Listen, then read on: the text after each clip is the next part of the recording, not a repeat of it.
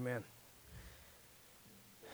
Man, we're super glad you guys are here. Whether you brought breakfast or not, it's probably our best first Sunday breakfast we've ever had. So if you were late, I'm not going to make you feel bad, but I'm going to let you know you probably missed out. But that's okay. There's still food to go, so make a to-go plate and take that with you because I don't need it. Man, what a morning! Like for us to be able to gather. I think I'm still kind of reeling from the effects of COVID to a degree of just the fact that we had to miss something for a while. Graciously enough, God allowed us to gather back together after just a few months. But even after we gathered back together, there were still people that needed to stay home, and that's fine. But what it did for me, I think, is it did help me unpack some of my baggage of like how much I place value or how little maybe value that I had placed on the gathering of the saints just on a day like Sunday.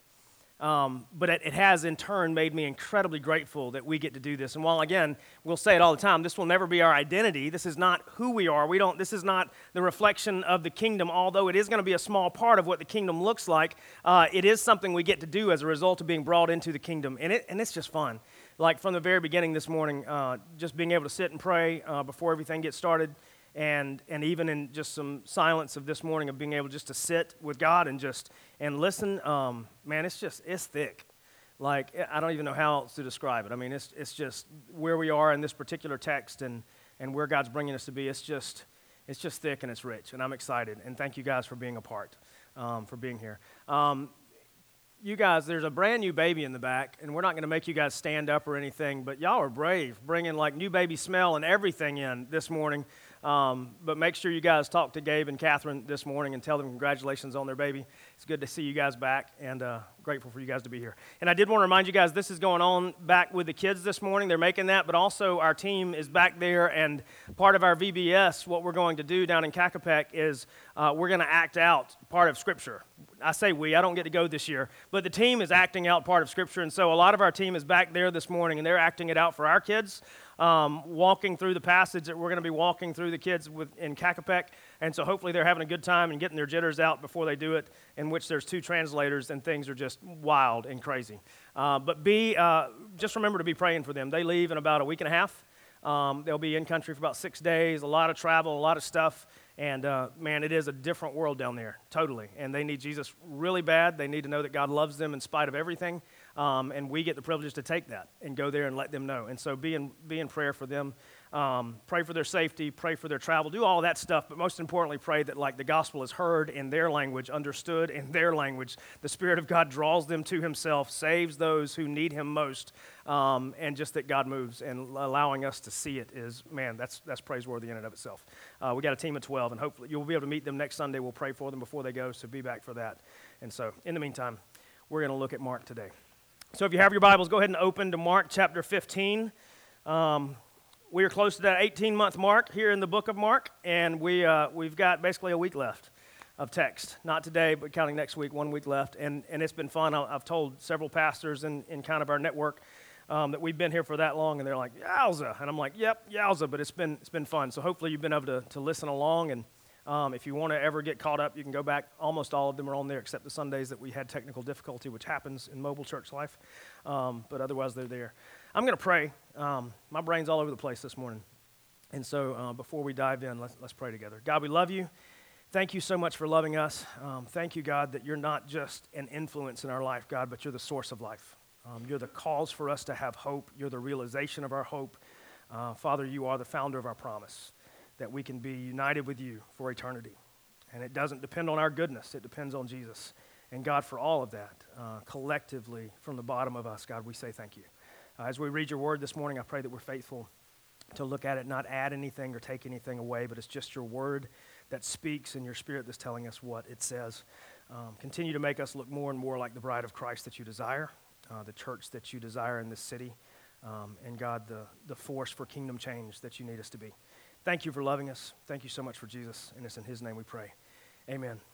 So this morning, we have been walking towards this for the past month and a half, the Passion narrative, as we call it, just those last few days of Christ, and even though it's taken us just like 2 months to get here. It's only been about, 5 days for Jesus since we kind of started this passion narrative from the time that he entered Jerusalem in such a triumphant way. And just to remind you, when he entered Jerusalem, there were people. They were singing Hosanna. They were laying down palm branches. They were doing their version of a red carpet. And they're like, we are so glad you're here. The Messiah has come, that kind of thing. Today, what we see is the tone of the people changes, sadly, but also victoriously. And today we see the cross. And here's the challenge in this. The synoptic writers, the synoptic gospel writers, Matthew, Mark, Luke, and even where John records parts of the gospel, it's not that their details are sparse, but they are exact. And so they don't add fluff, they don't add conjecture, they don't add supposition. It's kind of just the facts, ma'am. That's the way they write it. And again, we want to look, when we're doing our best to look at the crucifixion and the cross and all of its weight and all of its glory simultaneously, we do want to look from the different chairs that were in the room, the different perspectives, all four of the Gospels and the way that they write. But mainly for us, we're going to be looking at the book of Mark because that's where we are. We'll reference a few of the other Gospel writers' ideas in here. But even with all of them, even with John, and John's generally a little bit more verbose and uses a bit more wordage, even he's concise when talking about the crucifixion. And I think a lot of times I've why we wanted more details, but I think there was caution and care given to make sure that we don't say things that are not there.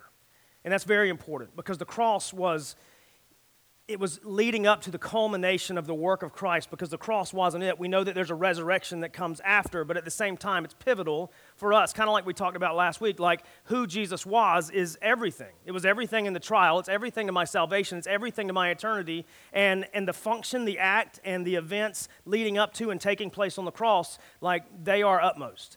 And we need to be careful not to add to, take anything away, but look at what happened, ask what is the result of what happened, and then we get to live in that if we just believe. And so today we're going to do our best to do that. And we're covering a large chunk of Scripture, but I'll go ahead and tell you, in doing that, my focus today is going to be on 2 verses. We're going to look at it all. We're going to talk about the things that led up to it. It's going to give us context for those 2 verses, but mainly 2 verses is where I want us to spend the bulk of our thought and how we just kind of soak this up like a biscuit with good gravy. We didn't have any biscuits and gravy this morning. That's okay. It's all right. I mean, the calories were there, man. But anyway, biscuit and gravy next time. So here we go. So we're in Mark chapter 15, verse 16, and we're going to read through verse 41. We're going to go ahead and read this large chunk of Scripture and then kind of talk about it in pieces. And it says, the soldiers led him away inside the palace, that is the governor's headquarters, and they called together the whole battalion. And they clothed him in a purple cloak, and twisting together a crown of thorns, they put it on him. And they began to salute him. Hail, King of the Jews! They were striking his head with a reed and spitting on him and kneeling down in homage to him. And when they had mocked him, they stripped him of the purple cloak and put his clothes on him, and they led him out to crucify him. This is I don't know if you've read this lately, but it's, yeah.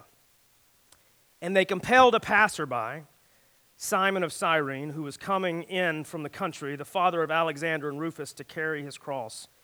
And they brought him to the place called Golgotha, or Calvary, which means place of the skull. And they offered him wine mixed with myrrh, but he did not take it. And they crucified him and divided garments among them, casting lots for them to decide what each should take. And it was the 3rd hour when they crucified him. And the inscription of the charge against him read, the King of the Jews. And with him they crucified 2 robbers, one on his right and one on his left. And those who passed by derided him, wagging their heads and saying, Aha! You who would destroy the temple and rebuild it in 3 days, save yourself and come down from the cross. See also the chief priests with the scribes mocked him to one another, saying, He saved others, he cannot save himself. Let the Christ, the King of Israel, come down now from that cross, that we may see and believe. Those who were crucified with him also reviled him. And when the 6th hour had come, there was darkness over the whole land until the 9th hour.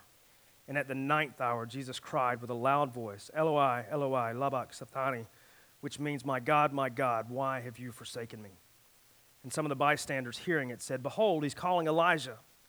And someone ran and filled a sponge with sour wine and put it on a reed and gave it to him to drink, saying, Wait, let us see whether Elijah will come and take him down. And Jesus uttered a loud cry and breathed his last. And the curtain of the temple was torn in 2 from top to bottom. And when the centurion who stood facing him, saw that in this way he breathed his last. He said, "Truly, this man was the Son of God." There were also women looking on from a distance. Among them were Mary Magdalene and Mary, the mother of James, the younger, and of Joseph and Salome. And when he was in Galilee, they followed him and ministered to him, and there were also many other women who came up with him to Jerusalem. So to catch us up, if you haven't been here, Jesus has just endured two mock trials, so to speak, one on behalf of Israel, the other on behalf of Rome. One on behalf of Israel, their charge against Jesus was blasphemy. They said he's being blasphemous, yet they tried to gather as many liars as they could, but they couldn't find enough liars to agree to actually use those actual charges that they were trying to bring up. The lies that they did somewhat agree on, but were not enough for legal precedence, where he said that he was going to destroy the temple made by hands and rebuild it into a temple not made by hands. Not his exact wording that we see in John chapter 2 when he cleansed the temple likely for the first time, but it was pretty close. And the lie that they were engineering, that they were trying to use to get him crucified, ironically, and I say ironically, even though irony is a literary term, and this is quite literal and really happened, so I'm kind of amiss to use that word, the lie that they were fabricating would turn out to actually be the ultimate truth. And they thought it would be enough to get him crucified, yet they couldn't get their lies straight. And finally, what it hinged on there and with the trial in Rome, or under the Roman authority, is it all hinged on his identity. His identity, because they asked, who are you? Or I've heard it said that you were this. And in both cases, he didn't answer the charges, which he could have easily gotten off of, but he did answer the question about his identity. One was, he was indeed the Son of the Blessed. They wouldn't dare say God or Yahweh. They wouldn't do that, even with their perverted sense of the law at this point. But they did say Son of the Blessed, and he said, yes, I am. Or just, as a matter of fact, I am, which we could look back to Old Testament and make a huge long day of that. But he said, I am, and I'm going to come back in a way that you're not going to believe. And then his trial on the part of the Romans, they said, we hear that you're the King of the Jews. Not a term that he had used, not a term that his followers had used, but a term that the chief priests and scribes had given to him because they knew if he accepted that, he would be crucified, because what he was doing is he was assuming control, assuming leadership, and people of Rome said, no, you're under our control. You can't do that. And when asked about that, he basically said, yeah, as you've said. And in both cases, when questioned about his identity and when answering the call of his identity, when he affirmed who he actually was, in both cases, the Jewish people said, what else do we need to hear? Let's kill him. The people of Rome, Pilate at least, was a little more reticent, because he knew that this man had really no charges being brought against him that were true, but he saw the people of Israel wanting him dead. He eventually washed his hands and said, do what you will. I'll release a prisoner, a criminal, possibly a murderer instead, just to make you happy. And I'll have Jesus killed to make you happy. And it says they led him away, and they began to flog him. And that's where we find him today after being scourged, which we didn't go into detail about that last week, but according to Rome, they would do 40 minus 1 lashes. Lashes with like this thing that we call a cat of nine tails. It was a whip in which they had woven 9 strands of leather together and embedded glass and bone and rock in it, and they would beat him 39 times because they said if they beat you 40, you will die. They basically ripped him to shreds before the crucifixion. And we even go back and look, and we talked about this fact that there would be no forgiveness of my sins without the shedding of blood. And we can even go back to the Garden of Gethsemane when we see that hematodrosis was occurring with Jesus. Blood was beginning to be spilled there. The crushing of Christ was occurring even in the garden, the place of the olive press, which olives were emptied of the thing that they held that people used for life itself. Jesus, the very same way, the weight, but it wasn't the weight of a crushing stone, but ultimately of my sin and your sin that was being placed squarely on Jesus, the innocent, the spotless lamb, crushing him, emptying him of the very thing that he needed to live, but we needed for eternity. And now he's being led to the cross. Not invented by Rome, invented hundreds of years before, but apparently perfected by Rome, and they were proud of it. Perfected as a means of painful, horrible public execution for those they deemed unworthy to be Roman, unworthy to live, unworthy to have honor in death, or any of those things, just the least. That's how they killed. And they did it in public spectacle. Most of the time when crucifixion would occur, they couldn't do it within the city walls. They would have to do it without the city, and this being Jerusalem, they would go outside of the city, and in this place they said they took him to a place called Golgotha or Calvary, which is a hill that kind of looked like a skull, and they would do it on the busiest road into Jerusalem that they could because they wanted everyone to see people dying in such tragic and horrible ways. Because it wasn't so much about the punishment for the sin as it was a warning to those who were not of Rome, don't be like these people because you could die like them too. A public display of a personal and perfect Savior.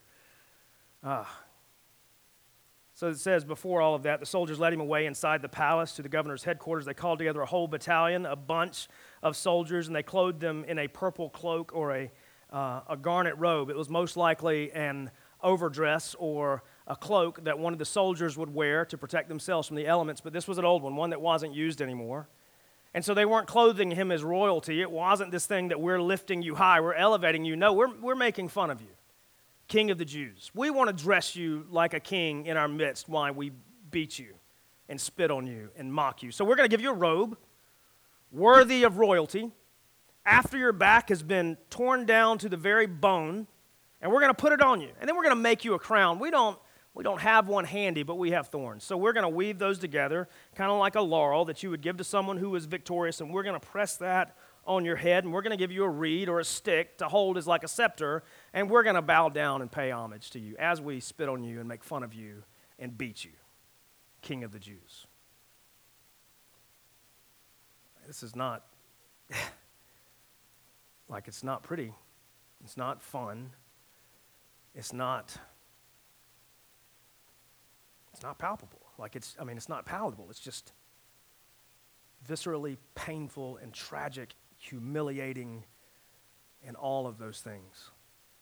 But we see a Savior that was in control the entire time.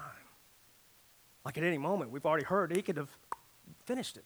He could have been done. Like he reminded them at one point, don't live by the sword because you'll die by it. Just know, if I wanted to, I could end all of this.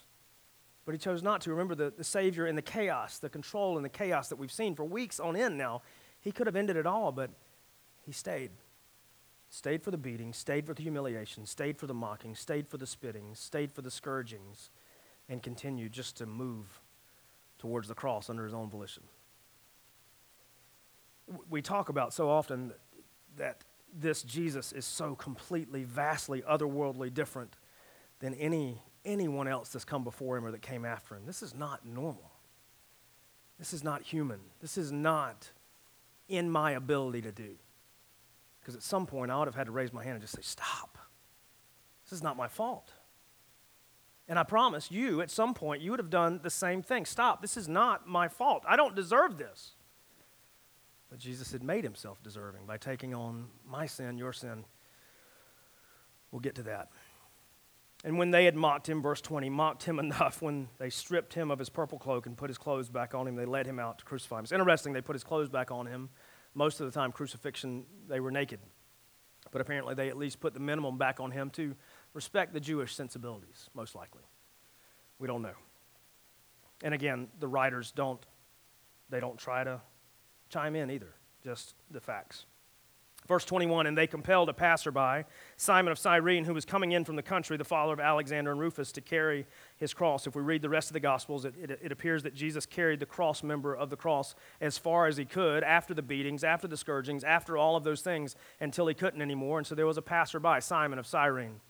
And apparently he had two sons, and I think they're named because they were probably known in the Roman church afterwards. Possibly their lives were changed by this very event. And I'm not going to write a message on that or actually do anything, but I'm just saying they were named there specifically. Gospel writers generally didn't name someone unless the people that were reading it would know who they were. And he said this guy was the father of Alexander and Rufus, so likely they knew him. But either way, they compelled him, which that's a nice way of saying they made him pick up the cross member of the cross and carry it, because Jesus apparently could no longer do that because he had already taken so much. Brought him to a place called Golgotha or Calvary, which means place of the skull, shaped like a skull. It's a hill on the outside of the city, the best that we know. And it would have been very visible.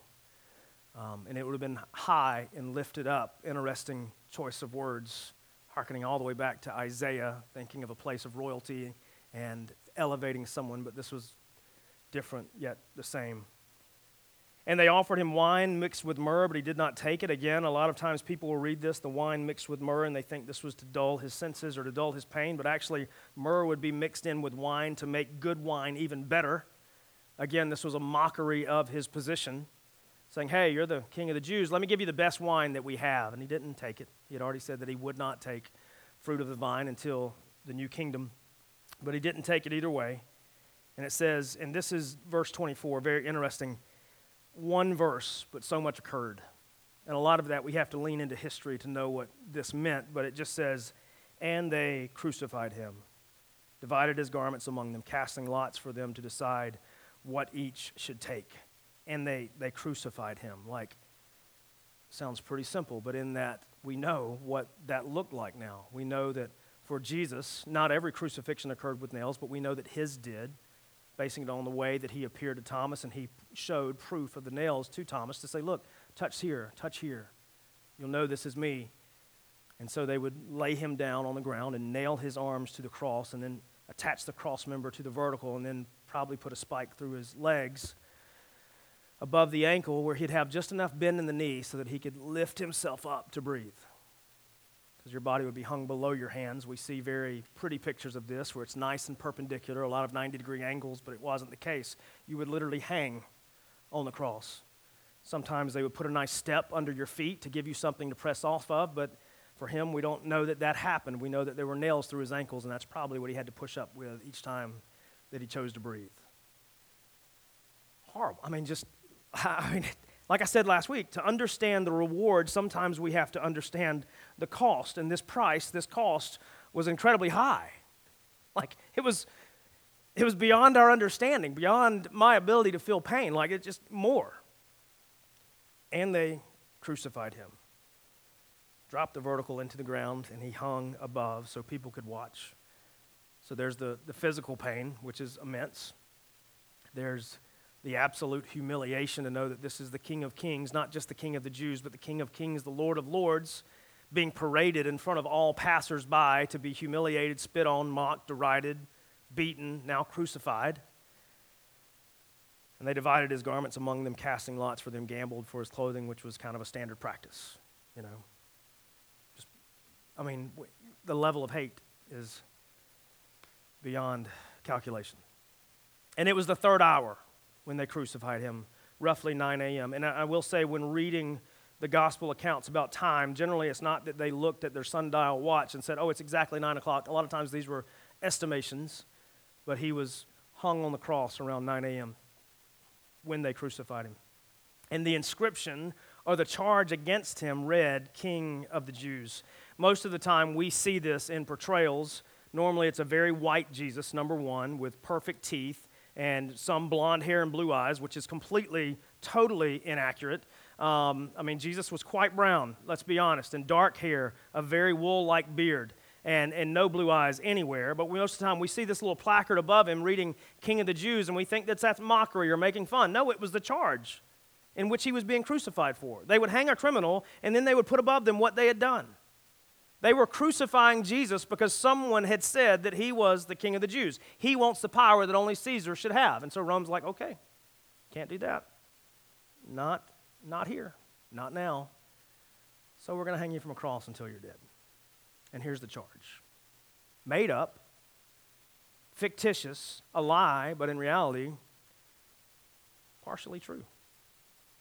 But this was the charge that was brought against him on the placard of King of the Jews.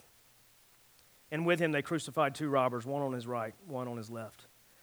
Those who passed by derided him, wagging their heads and saying, aha, you who had destroyed the temple and rebuilt it in 3 days, save yourself, come down from the cross. It's very likely that the people coming in and out of Jerusalem today were the same people that were coming in and out of Jerusalem just 6 days previous, 5 to 6 days previous, when Jesus triumphantly entered on the back of a borrowed donkey that was perfect. And they were laying down palm fronds then, but now they're mocking him for false but entirely true accusations.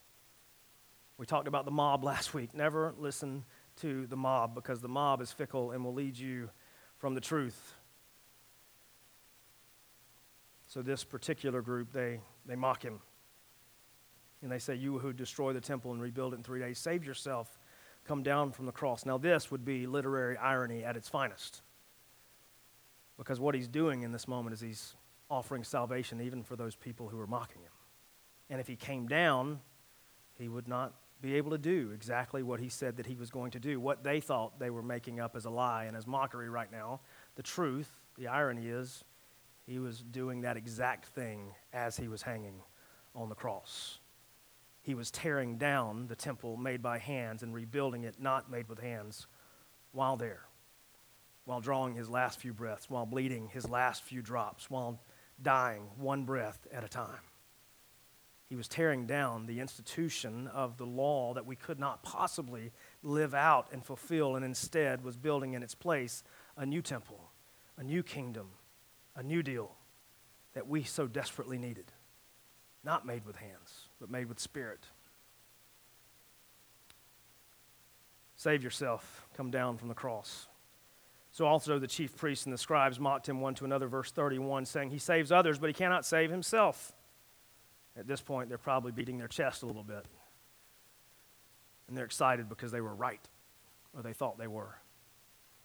This king of the Jews who stretches out hands on the Sabbath. This king of the Jews who doesn't make his disciples wash their hands before they eat. This king of the Jews who told us that our reign and our authority would come to an end because we had misused it, can't even save himself now. High fives. Again, the irony there. He was quite possibly saving them if they in turn believe. Verse 32, let the Christ, the King of Israel, come down now from the cross that we may see and believe. And he had already told them, I'm not going to give you a sign.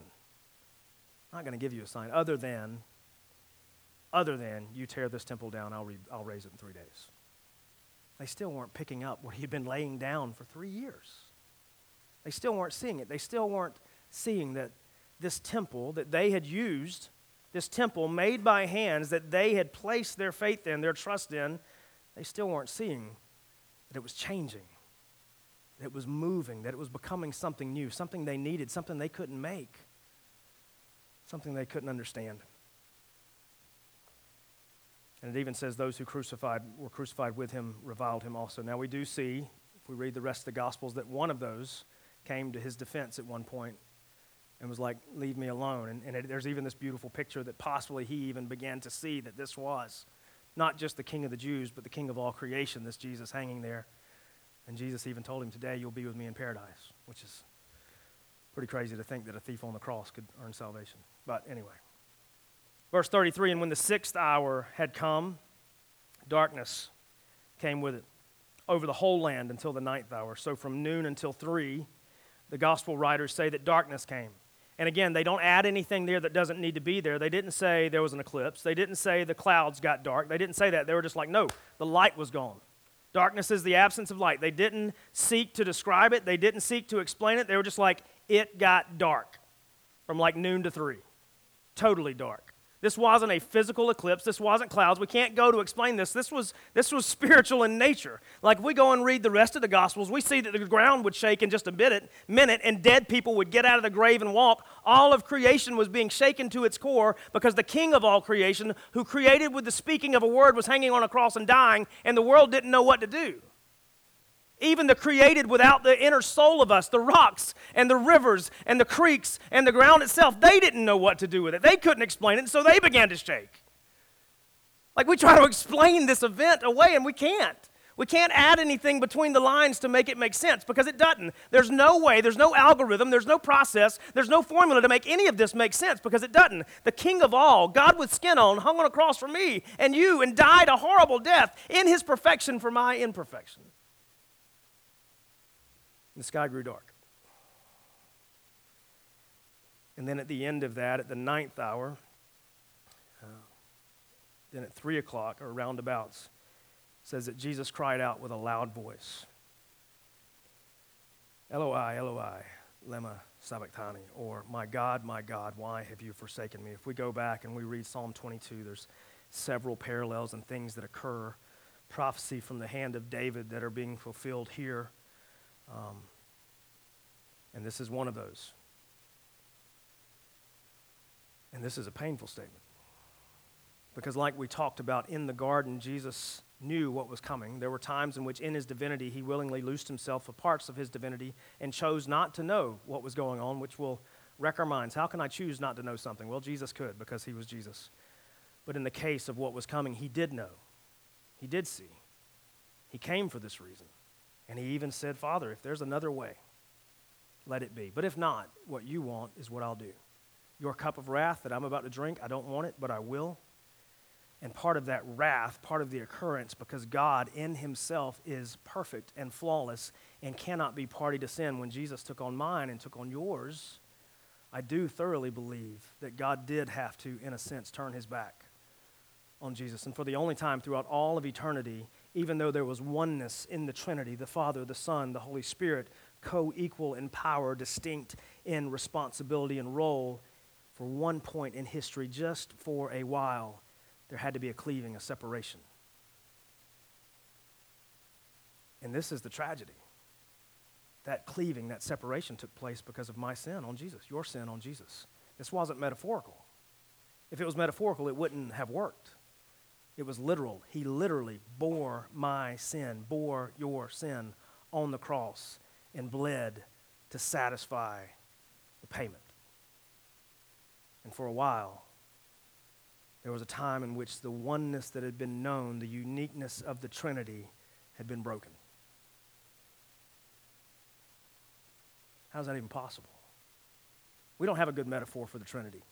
Like we talk about it in our membership class, like God the Father, God the Son, God the Holy Spirit, all God. Not three persons, it's one, but there's three. Blow your mind. But for this moment, had been ripped away. And the people that were listening to it, because in Hebrew and because in Aramaic, the first two words of my God, they sounded a lot like Elijah. And so people were like, oh, he's calling out to Elijah. He probably wasn't perfectly clear in his speech, to be honest, at this point. I mean, he was dehydrated. He was bleeding to death. He was struggling to breathe. And so people heard what they thought he said was Elijah. And people misunderstood that John the Baptist was actually the fulfillment of the prophecy about Elijah because they weren't paying attention. They weren't quite able to see that yet. They would probably most likely see it later, as we get to as well. But at this point, they were like, he's calling out to Elijah. Someone ran and filled a sponge with sour wine or vinegar. It wasn't actually wine. It was a vinegar to satiate thirst. And put it on a reed and gave it to him to drink, saying, and someone stopped him, saying, wait. Let's see what happens.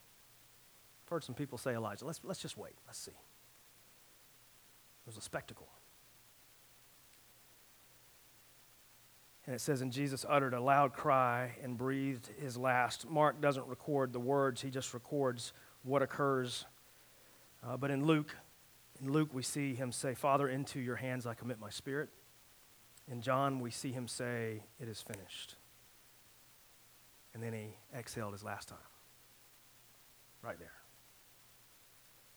If you feel like it's tragic, you're on the money. It's horrible. Painful. Terrible. All of those things.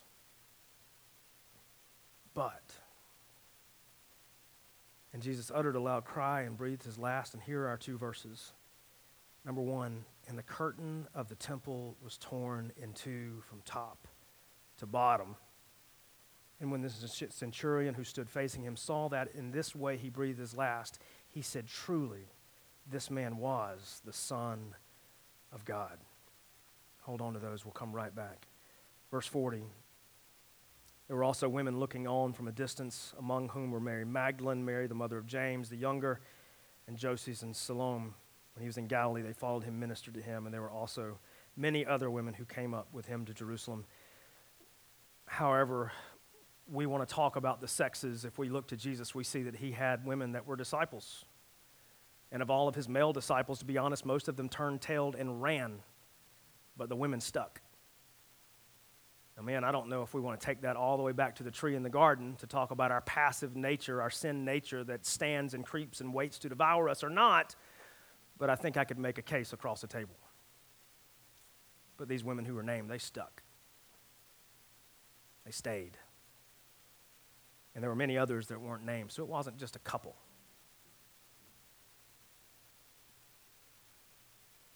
I just hear that as a call for men to step up. And women, good for you when times that you do when we don't. Anyway, we'll go back to our 2 verses.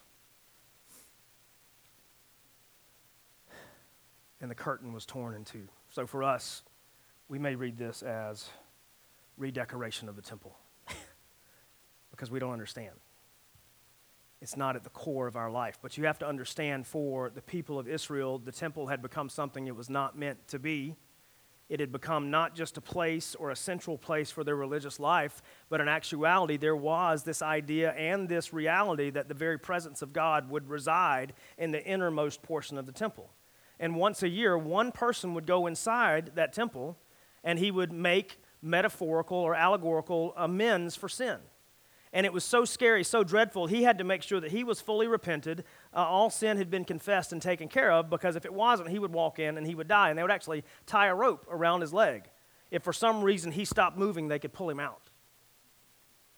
And he would go behind 1 or 2 very, robust curtains. Now, there have been people who have made assumptions that these curtains were 4 feet thick. We don't know. When the prescription for the curtains were made, it was talking about length and height and materials and those kind of things. We don't know how thick they were. That would be conjecture. But there have been people that saying 2 horses running in opposite directions could not tear them apart. We don't know. Either way, they were tough. And so we can look at the curtain being torn in 2, and we could be like, man, God is really strong.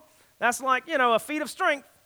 I don't know if you know this about me, and I don't, it's really weird. I was a competitive strength athlete for a long time, and somehow, somewhere along the way, I can't believe that I did it, but I got roped into doing these traveling things where you would do feats of strength. And then there would be a very motivational speaker at the end, okay? I don't know. Why I said yes, I don't know. But I like doing stuff, and so it was fun. I'd roll frying pans. I would bend rebar into shapes of fishes. I would break bricks, do that kind of stuff. I don't get it, okay? But it was fun, you get to break stuff. And there was a guy that we had, and he would tear a phone book. And apparently, that was the hardest thing you could do. I never could do it, I don't have giant man hands, I couldn't do it. But he could, and it was pretty impressive to watch. So we could look at this temple tearing and be like, man, Jesus, God, you should take that show on the road. That's pretty impressive.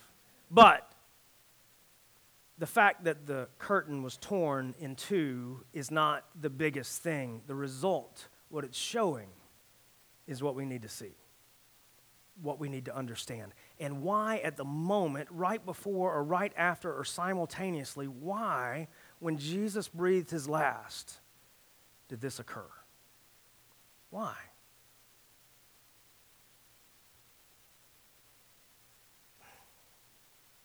Here's the thing that separates what we're offered by Jesus from any other religion.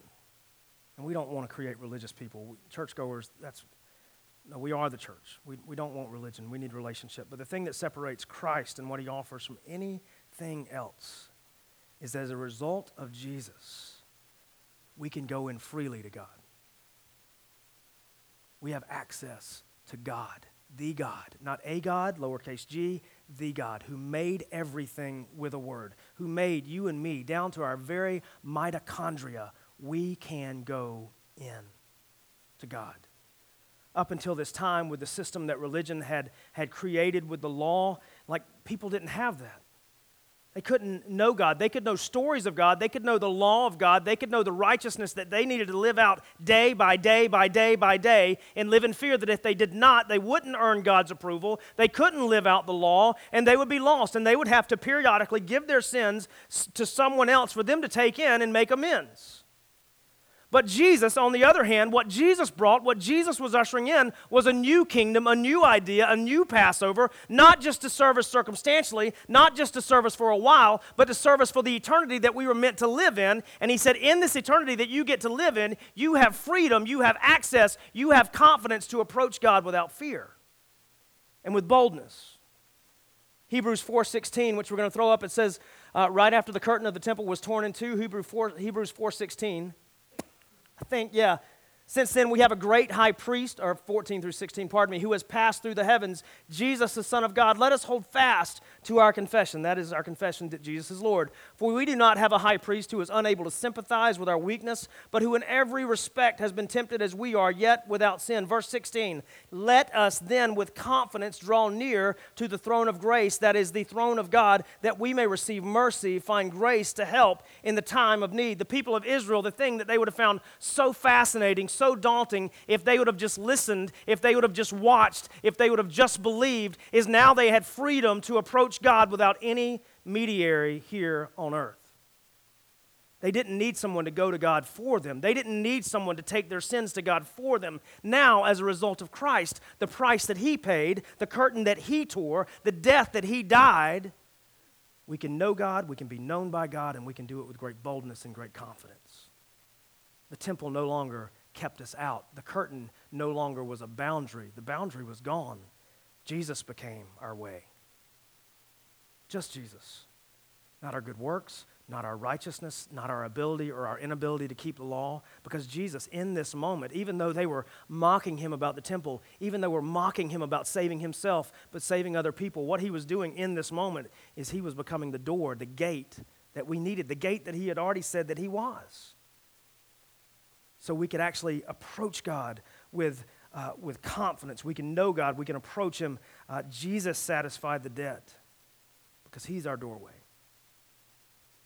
Continuing on in 1 Timothy 2:5, it says, for there is one God and there is one mediator between God and man, the man, Christ Jesus, who gave Himself as a ransom for all, which is the testimony given at the proper time. So now we no longer need that high priest to go in on our behalf and say, these people have committed these sins, these people have done these things, would you please forgive him? Now we can go to God. We can tell God our hopes, our fears, our failures, our needs. We can tell God our doubts. We can say, God, I would like to reason with you, not so that I can change your mind, but so that you may change mine because of Jesus. Like no other religion, no other system, no other doctrine in the world is going to say that you can know the one true God without reservations. None. Instead, they're going to put a list before you and say, you need to do this, you need to do this, you need to do this, you need to say this, you need to wear this, you need to think this, and then you need to X, Y, Z at infinity, whatever. Jesus just said, you can't do any of that, so I'm going to do it for you. I'll do it for you. I'll live the things you couldn't live. I'll avoid the things you couldn't avoid, just like it said just a minute ago, like He was perfect, and He became the ransom for all. He said, I'll do it for you because you can't. I'll make a way. Again, because you can't. I'll tear the curtain because right now you can't even walk through it. The curtain being torn in two. Continuing on in Ephesians 2:18, talking about being strangers and aliens in reference to each other, but talking about God making one man through the Spirit, which is Jew and Gentile. But it says, for through Him we both, Jew and Gentile, have access in one Spirit to the Father because of the work that Jesus has done. We have access. We don't need anyone else to go before us. No one. Just us through Jesus. And then Romans 8:1 just assures us one more, for there is therefore no condemnation for those who are in Christ Jesus. The people of Israel would have found this completely preposterous because they were unwilling to relent and let go of their law. And even though we don't hold the same law, the same standard, part of me struggles with the exact same thing. Like part of me still feels like I have to live a certain way so that God will treat me a certain way. But that's not reality. That's not reality. Jesus paid the price so I don't have to worry about that. Now, does that mean that my life should look like the rest of the world? No, not saying that at all. I'm not offering us liberty and license to live like people that don't know Christ, but I'm telling us we don't have to live a certain way in order to be known by God through Christ. We just have to have Christ to be known by God. And then as a result, we live in a certain way, a distinct way, a different way, a way according to Scripture, a way that we seek to please God, even though He doesn't need us to please Him in order to earn our salvation. We do it in response to what Jesus has done. It's the difference between legalism and relationship. He has granted us the right for the curtain to be gone. Not to just walk through it, but for the curtain to be gone. The first statement we see in here is that the curtain was torn in two. We've talked about all the things that we need to be grateful for towards Christ, paying our price, taking our death, taking our sin to the cross. But man, the one thing that we have to mention, that we have to see, and that's why it's here, and that's why the gospel writers choose to include just the facts, and especially this one, is because of Jesus, we can actually know God. Like truly know God. Without fear of being asked to explain our actions, explain our motives, make payment for our sin. Jesus already did all of that. We just get to go in and be with God. And that is crazy. That's crazy. I don't deserve that. You don't deserve that. But Jesus said, no, you're exactly right. You don't. But I do. And I'm going to give you my pass and let you go in and out freely. In my name, under my banner. When he looks at your name tag to see whether or not you're worthy, it's just going to say Jesus. It's not going to say David, Neil, Jonathan. Nope, Jesus. That's who gets to go in. Jesus. We just get to go with him. Second statement.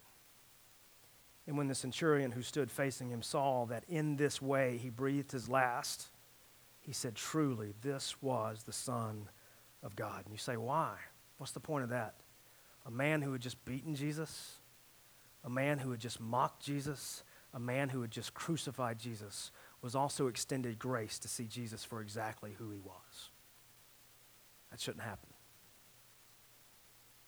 It shouldn't happen.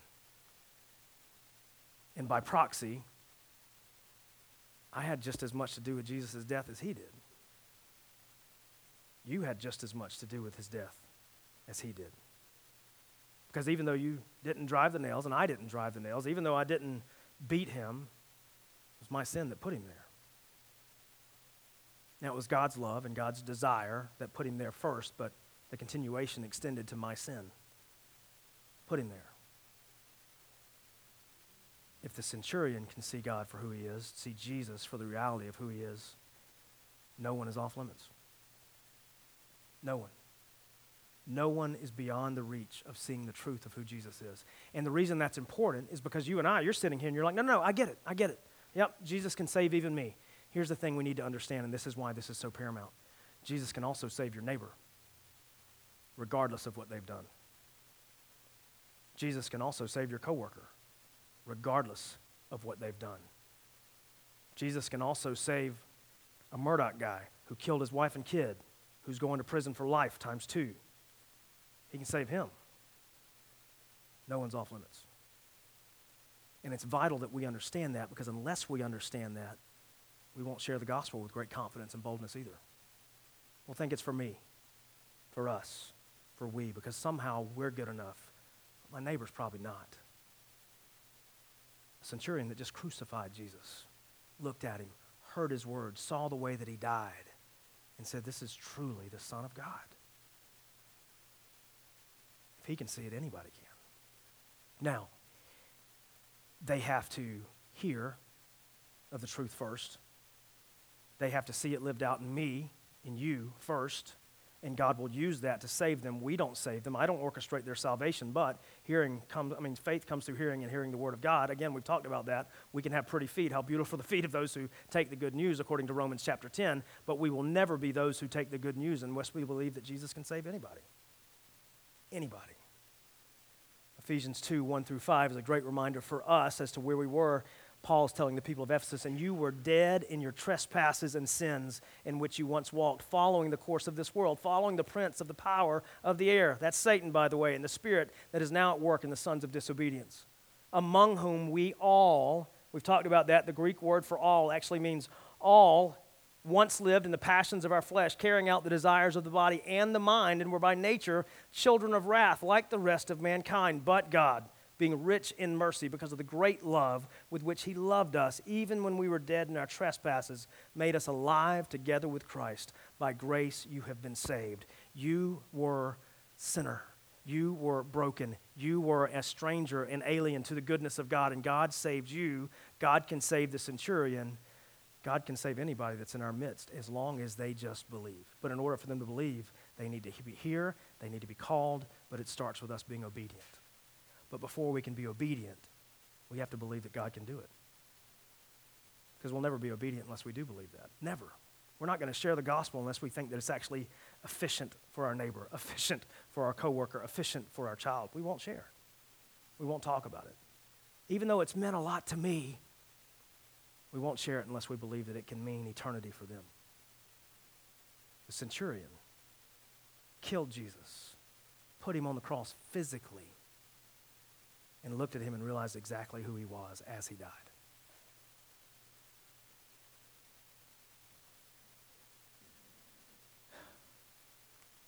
I think the longer that we hear this story, there's a tendency for us to believe that it's just a story, or it's a tenet of our faith, or something that we need to be aware of. We have to understand it's everything. It's everything, because if we don't want this crucifixion, this resurrection that's to come, the very words of Jesus, then we need to go back to the law. We need to go back to not being able to go through the curtain. We need to go back to have to live out everything perfectly. We need to go back to that. So we've got a choice. We can either believe in Jesus, or we can believe in something we can't do. Something that he came to do because we couldn't. And that's our choice. And it seems simple. But if we're just holding on to it as a tenet or a part, maybe it's not big enough to us. Maybe it's not vital enough for us. Just like his identity is everything, his identity led him to do what he did. And if we want to know God, we have to trust in what he did versus what I'll do. And believe that it's just Jesus that makes a way. Just Jesus. And if we believe in it enough for ourselves, we have to believe in it enough to tell people. We have to believe in it enough to actually attach words to the gospel, this good news that is alive and well in us by grace through faith. We have to speak of it. And that's not just for ministers. That's not just for deacons. That's not just for elders. According to 2 Corinthians chapter 2 and 3, we're all ministers, servers, takers of the good news, this new covenant that is through the life, the death, the blood, and the resurrection of Jesus. All of us. If we believe it, we share it. The world depends on it. God, we love you. We thank you for the tragedy of the cross that led to our victory. Even though it's something we can't earn, we can't understand, we can't engineer. God, we thank you that you did. We thank you that you saw the need for us to know you and enough to make a way. We thank you that there's no longer a curtain. We thank you that there's just a doorway, and his name is Jesus, and he invites us to step through if we just believe that he was enough. God, I pray you would convict us daily to remember.